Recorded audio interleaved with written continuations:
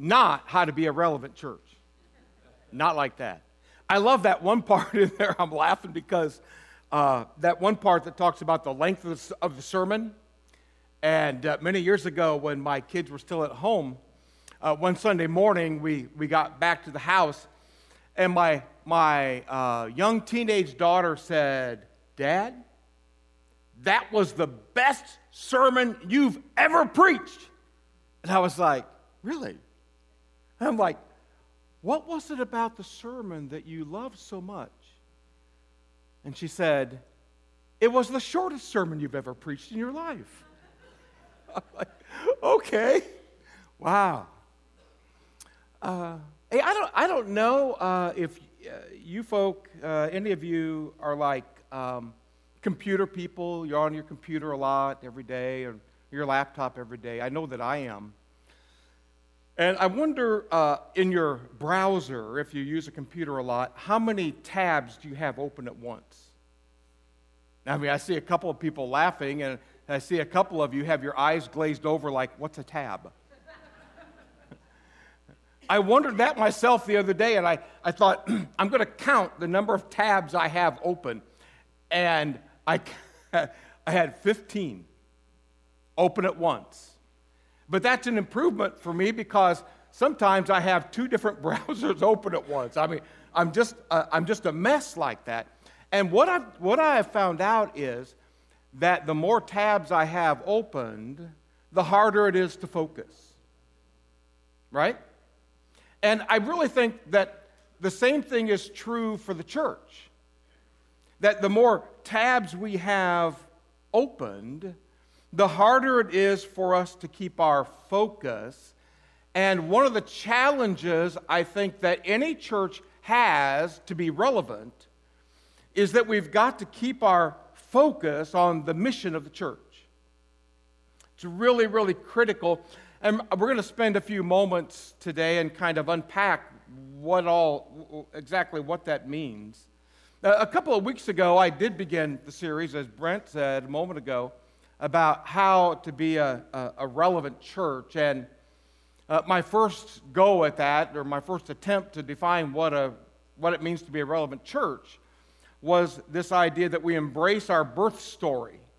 And I had 3 points in there, and let me just hit them again. One is we need to remember that the church is God's idea. It's not that men came up with it. God came up with that idea. The second thought I had in that little message was that the church was born in the atmosphere and the leadership of the Holy Spirit. And, you know, to be a relevant church, we've got to rely on the Holy Spirit. We need wise people, but even more than that, we need to rely on the wisdom of the Holy Spirit. And then I noted that in that birth story of the church in Acts chapter 2, that the church was born in community, and it was a reminder that the New Testament knows nothing about Lone Ranger Christians, that we need the church. We really do. So that was my first go. Now, if you were here last week, I showed this video up on the screen, you know, and I said, "What is that?" And it was a moth butterfly moth, and it looked like a hummingbird, and it was really cool. But as we talked last week, I tried to get the idea that the church has this transforming message.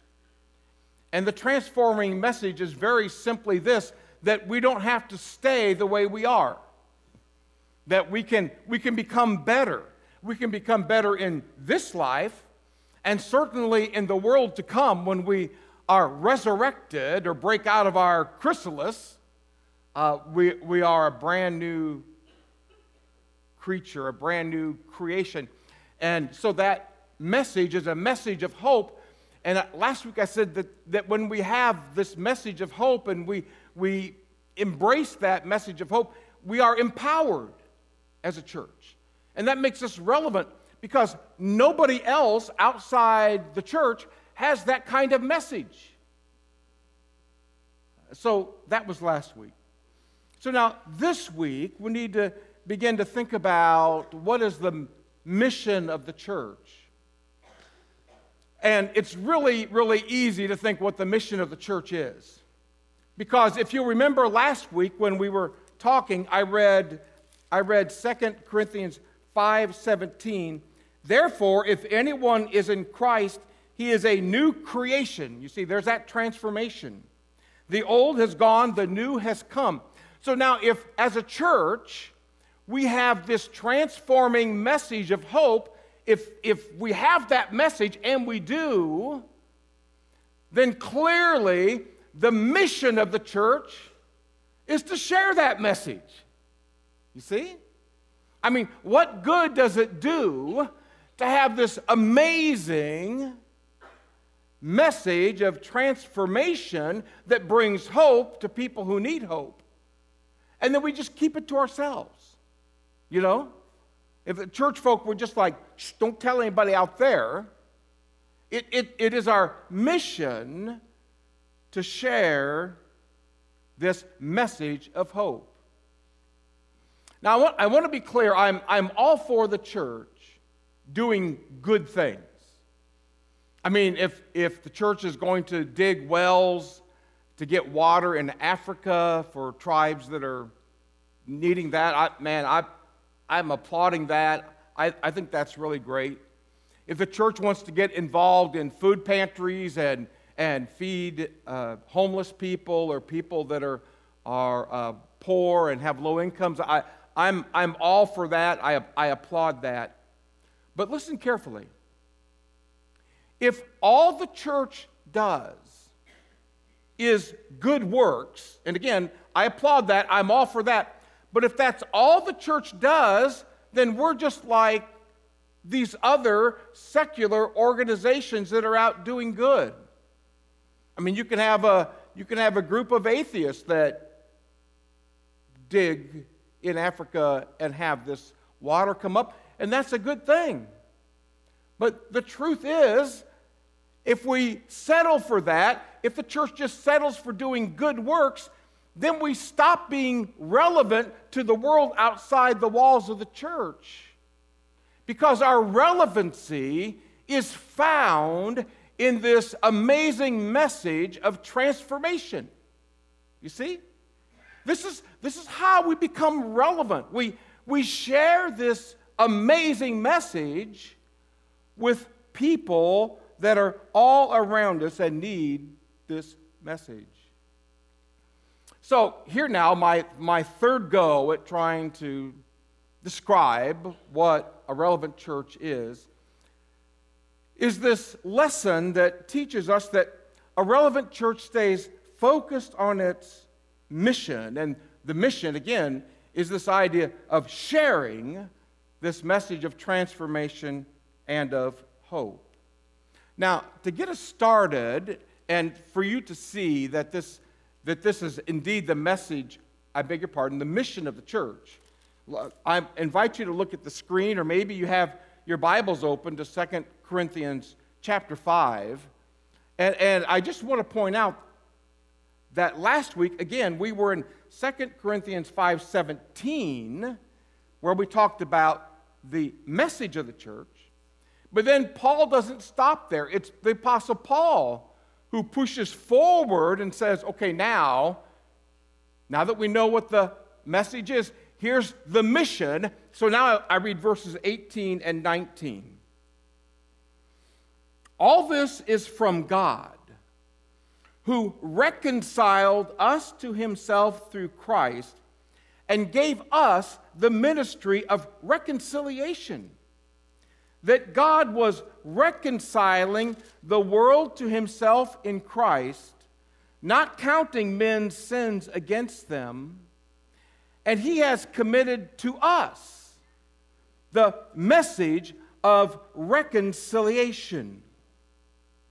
All right, let's take a moment now and talk about those two verses. Verse 18, God reconciled us to himself through Christ. And the words are then, in that verse, not counting men's sins against them. Now that implies and suggests, rightfully so, that before the death and resurrection of Jesus Christ, we were estranged from God. And we were. And it's because of sin we can say we were on the outs with God. Sin always divides. Sin always separates. It always does. But God is always at work to reconcile us to Him. And that word reconcile means something like this: to bring back together. To bring back together. So it's the death and resurrection of Christ that allows our broken relationship with God to be healed again. And that's the message of transformation. That's the message of hope. So it's all about reconciliation. This idea of bringing back together what was torn apart. And that was God's ministry to us. And now as I read these verses, I'm coming to understand that God's ministry to us was a ministry of reconciliation. Now that's the ministry of the church to those around us. You know, that verse there that says in verse 19, and He has committed to us. That word committed to us, the ministry of reconciliation. In the original language, the word committed can be translated assigned place. The assigned place of the church is to be involved in this ministry of reconciliation. Another way to say it is that it's our assigned task. It's our assigned mission from God to be reconcilers, to help bring people back to God, to restore estranged parties, to help restore God and those that are not in a relationship with Him. It's the assigned task that God has given the church to be involved in that. Now, when you think about reconciling anything or anyone, one of the things you have to think about is why do they need to be reconciled? And the answer is because there's some barrier there. There's a barrier. And so if you're going to be a reconciler or be an agent in bringing about reconciliation, you've got to remove barriers. And when you remove barriers between parties that are not together, then you aid in the reconciliation process. And that's what a relevant church is to do, to help remove barriers so that people can be reconciled with God. A lot of times in the church when we talk about that, people get nervous and they're like, well, we can't water down the gospel. Well, that's true. No one's talking about changing the gospel message. We're just talking about helping people to come into a knowledge of God, into a right relationship with God. Now, if the task of the church is to take down barriers and to bring people together, I'll just stop and say that it's really important to notice that when you have division in the church, that's devastating. I mean, it's devastating to any church on so many levels, but it's devastating to a church that wants to focus on being filled with reconcilers, because division is the exact opposite of being a reconciler, because you have those barriers there. You know, division. People are divided. And, you know, I've thought about this, and I've been in a lot of churches where there's been, oh my, division. I mean, serious division. And the question is, how can any church who is divided, that has division within its own body, how can any church like that help people be reconciled with God when they're not reconciled with each other?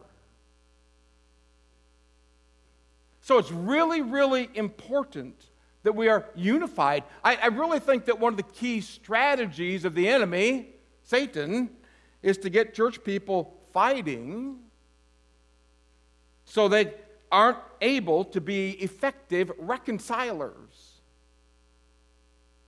Maybe that's why when Jesus was asked, what's the greatest question, or the greatest commandment? And he said, well, the greatest commandment is this, that we love God and we love each other, that you're reconciled with God and you're reconciled with each other. And when we are like that, then we can effectively be reconcilers to those people that don't know that there's a God that loves them.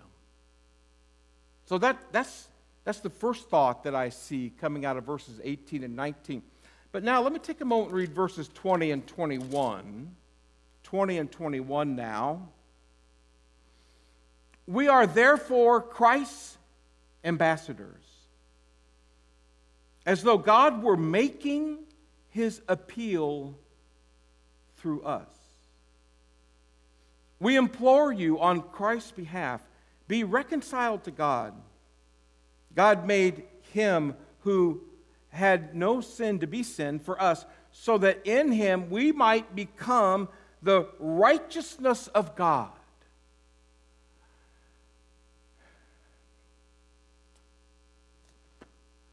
I was thinking about these verses this morning.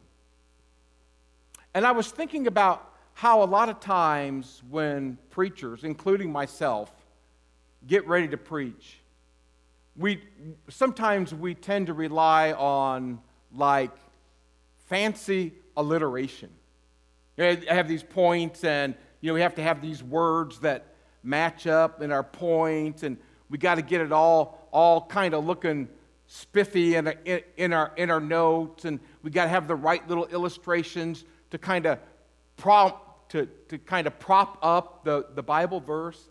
And I was thinking this morning, I don't have any of that, but I don't need any of that to get your attention this morning, because these verses are absolutely mind-blowing. I don't know if you caught that, but let's talk about these verses in a moment. So how is it that we can carry out this mission, and we can carry out this mission to those people that don't know that there is a God that loves them, by recognizing that every person that is reconciled to God is an ambassador of Christ? I don't know if you got that or not, but wow, I'm thinking about what an amazing truth that is. Remember, we saw a couple of weeks ago that the church consists of those who are called out to follow Jesus. And Jesus was the ambassador of God in the flesh. And so now when we're called out to follow Christ, and we say, yeah, I'm going to follow Christ. And so as we begin to follow Christ, who was an ambassador of God, now we become ambassadors of Christ. Do you see how that works? We are ambassadors of Jesus Christ. And now this phrase, and I don't know. I remember the first time I got a hold of this phrase, and I was like, wow. It says this, it's as though God is making his appeal through us. And us there, I think, means the church, but individually, if you're part of the church, if you are a Christ follower, then what Paul is saying is that it's as though God is making his appeal through you. Through you. If you are a Christ follower, you are an ambassador of Christ.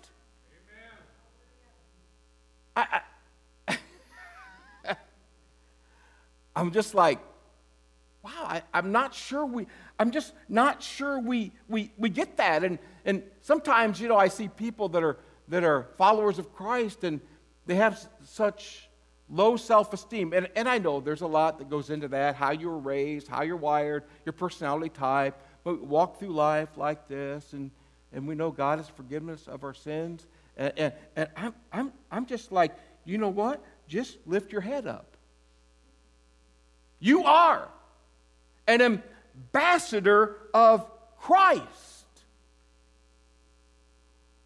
And if you're feeling maybe insignificant this morning, if you're feeling overwhelmed by the challenges of life, if you feel like you're almost ready to give up and you don't know what you're going to do and you're just all confused this morning, if you're a follower of Christ, I want you to just put your shoulders back a little bit and just raise your chin up a little bit. And if you can't raise your chin up by yourself, have your neighbor reach over and do this. You are an ambassador of Jesus Christ, the very Son of God. And I'm like, wow, that just blows me away. What a privilege it is to begin to think like that. But with every privilege comes responsibility. And the responsibility of being an ambassador of Jesus Christ is that we need to do ambassador things. You got the title. Now we need to do it. We need to do ambassador things. Now that raises the question, exactly what is an ambassador? And you could probably Google it on your phone and come up with a little bit better definition than what I'm about to give you. But basically, an ambassador is a representative of a king on foreign soil. That's what an ambassador is. The representative of a king, or in our world, of a president on foreign soil. And so when Paul writes in language like this, you're an ambassador. When he writes in language like this, the first thing I hope that comes to your mind is this reminder that we are not citizens here only. It's the reminder that this really is not our home. We're ambassadors here. And that implies that we're on foreign soil. This is not all there is. I guess you might say we have dual citizenship. Citizen of this country, but we are citizens of a far, far greater country. You see, we are ambassadors here. Now, this is one of the reasons I'm going to tread very carefully here, because given the weather outside, the ice is very thin. But this is one of the reasons that I do my best not to get all wrapped up and all bent out of shape and get my blood pressure raised by politics. See, I said the P word, didn't I? Politics. Because I am a citizen here, and it's important to vote, and it's important to do all that stuff and pray and get all the elected officials. And I mean, I get all that. Trust me, I really do. And sometimes I get kind of wrapped up in that, and I don't want to. But I remind myself that the greater citizenship is in heaven. It's in the kingdom of God. Now that doesn't mean we ignore this down here. I'm not saying that. But I'm reminded of that truth when Paul says that Christ's followers are ambassadors. And the definition of an ambassador is that we represent the king on foreign soil. This is not our place. And so I want you to be reminded today, if you are a Christ follower, that you are on special assignment. Right now, you're on special assignment. And your assignment is that wherever you go, you represent the king. Wow. See, isn't this good stuff? It's not because I'm a great preacher. It's because this is good stuff. Everywhere you go, you represent the king. You are an ambassador of Him. You are on assignment, and you are, as a matter of fact, in ministry. Every one of you. You say, well, Brent, he's in ministry. Randy, he's in ministry. Guess what? You're in ministry, and you are a minister of reconciliation. It is your assigned task from God to be in ministry and have this ministry of reconciliation. So wherever a Christ follower goes, we are to be ministers of reconciliation. And to me, that means that we ought to be walking, talking, barrier removal machines. Because that's how reconciliation happens. We remove barriers. That's what we are to do. So that there's a greater chance that people will be reconciled, brought back into a right relationship with God. That's our focus. That's our mission, and we've got to keep our eyes on that. I'm wondering if this is where Old Testament Israel got into trouble. Because they knew that they were God's chosen people. I mean, they knew that God had put His hand on them, and they were called out to be special, and they were called out to be witnesses to the world around them. I guess in a way you could say they were called out to be ambassadors of the King. But when you read the pages of the Old Testament, you can see again and again, they thought that meant that they were elite. They thought that meant that it was all about them. They thought that meant that everybody outside of their group, they were unclean, and in the group they were clean, that they were better than those people just because God had called them to be out and let the world around them know that there was a God that loved them. But they forgot all about that. They seemed to forget that they were God's ambassadors to the world, and they focused on themselves, and they lost their way. I want to tell you, that's the great temptation of the church. To do exactly that. To drift over into the territory of snobbery. or be like the video we saw a little bit ago and think, well, this is all about us. You see? That we're special, we're privileged, and to say, well, I'm glad I'm not like those people that live in the homeless shelter. I'm glad I'm not those people who are addicts. I'm glad I'm not like those people.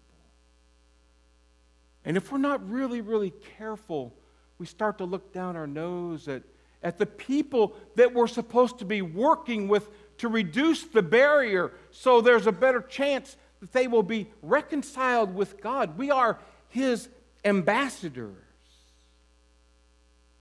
So it's what we need to really, really work at. Now, if we're really going to be ambassadors of Jesus Christ and work at removing barriers so people can get hooked up with God, the first thing that we really need to do is make sure that we are in a right relationship with God ourselves. That there's no barrier between us and God. Because as a Christ follower, our assigned task is to be an ambassador here on this earth, and our assigned task is to represent the King here in this foreign land. And we all know that if an ambassador is not in a good relationship with the king, or an ambassador isn't in good relationship with the president, there's a problem. You see? So if we're really going to drill down and make this happen, if we're really going to drill down and become a relevant church by staying focused on this mission of sharing this transforming message, if we're really going to make that happen, it starts with you and me. To make sure that there's no barrier between us and God, and that we are fully reconciled with Him. That's the first way that we really make this happen. The other way that we make this happen is that we work hard to make sure that we have as few barriers as possible between us and other people. Again, you're on a ministry assignment here. You are a minister. You are the minister of reconciliation. And you can't effectively do your ministry job if you're always making people mad. If you're always posting stuff on Facebook that inflames the whole world. You see, that's creating barriers. And we've got to work hard to get rid of any barriers that we have between us and other people and us and our friends. And that means we have to let go of any grudges that we have, or any hurts or disappointments or any issues that we have with other folk. We just got to let that go and remove that barrier between us and them so that we can begin to work on them and help them remove barriers between them and God. Because you are a minister. You have the ministry of reconciliation. And so if we're going to be a relevant church, it means we accept our assignment of being ministers of reconciliation. And we're going to get rid of any barrier that might impede the ability of your friend or neighbor to reconcile with God. Now, I've told you before that I've been a senior pastor in a traditional role for about, 30 years or so. And in my last church, I was there almost 10 years, and I decided that I needed to resign. And my second to the last service in that church where I'd been preaching for a long time, I was preaching, and I looked out, and I saw a young man sitting right about there, and his name was Pete. Pete had just started coming to church. And Pete was really unique. I mean, he was exceptionally bright. He was a PhD candidate. Just one of these really bright guys. Kind of a little guy. And he was the first guy I had seen in probably 20 years that always wore a bow tie. And so I'm preaching my next to the last service. And while I'm preaching, now sometimes this happens. If you've never preached or stood in front of a group and did a lot of speaking, you'll be like, can that really happen? Well, I'm about to tell you what really happens sometimes. Is that while you're preaching, you have a conversation going on in the back of your brain. It's just the weirdest thing. Like right now, I'm just like, I'm talking, but in the back of my mind, it doesn't happen all the time, but once in a while, just like. And so I'm preaching, and I'm looking out, I'm seeing Pete Faziani sat right there. And he's really new to the church. He's wearing a bow tie. And while I'm preaching, I thought to myself, Pete is not really connected to the church. And I'm afraid, while I'm preaching, I'm like, what will happen when I leave? As though it all depends on me, like I was that wonderful, But anyhow, that's what I'm telling you. I'm just telling you this is what I'm thinking. I'm like, I'm preaching, and I'm like, I'm worried about Pete. Worried about Pete. So after the service, I thought about it. I got this idea. I thought, I don't know, maybe there's a way to make him feel like he fits in more than he does right now. And so I engineered this little plot. And the plot was for us to secure some bow ties and have a bunch of people his age wear bow ties. So on my last Sunday when he showed up at church, he would feel like he fit in, and it was my little attempt to like remove a barrier. You see? Like when he walks in, he's like, oh, he's got a bow tie. Oh, he's got a bow tie. Hey, the preacher's got a bow tie. I belong here. And so this picture was taken my last Sunday.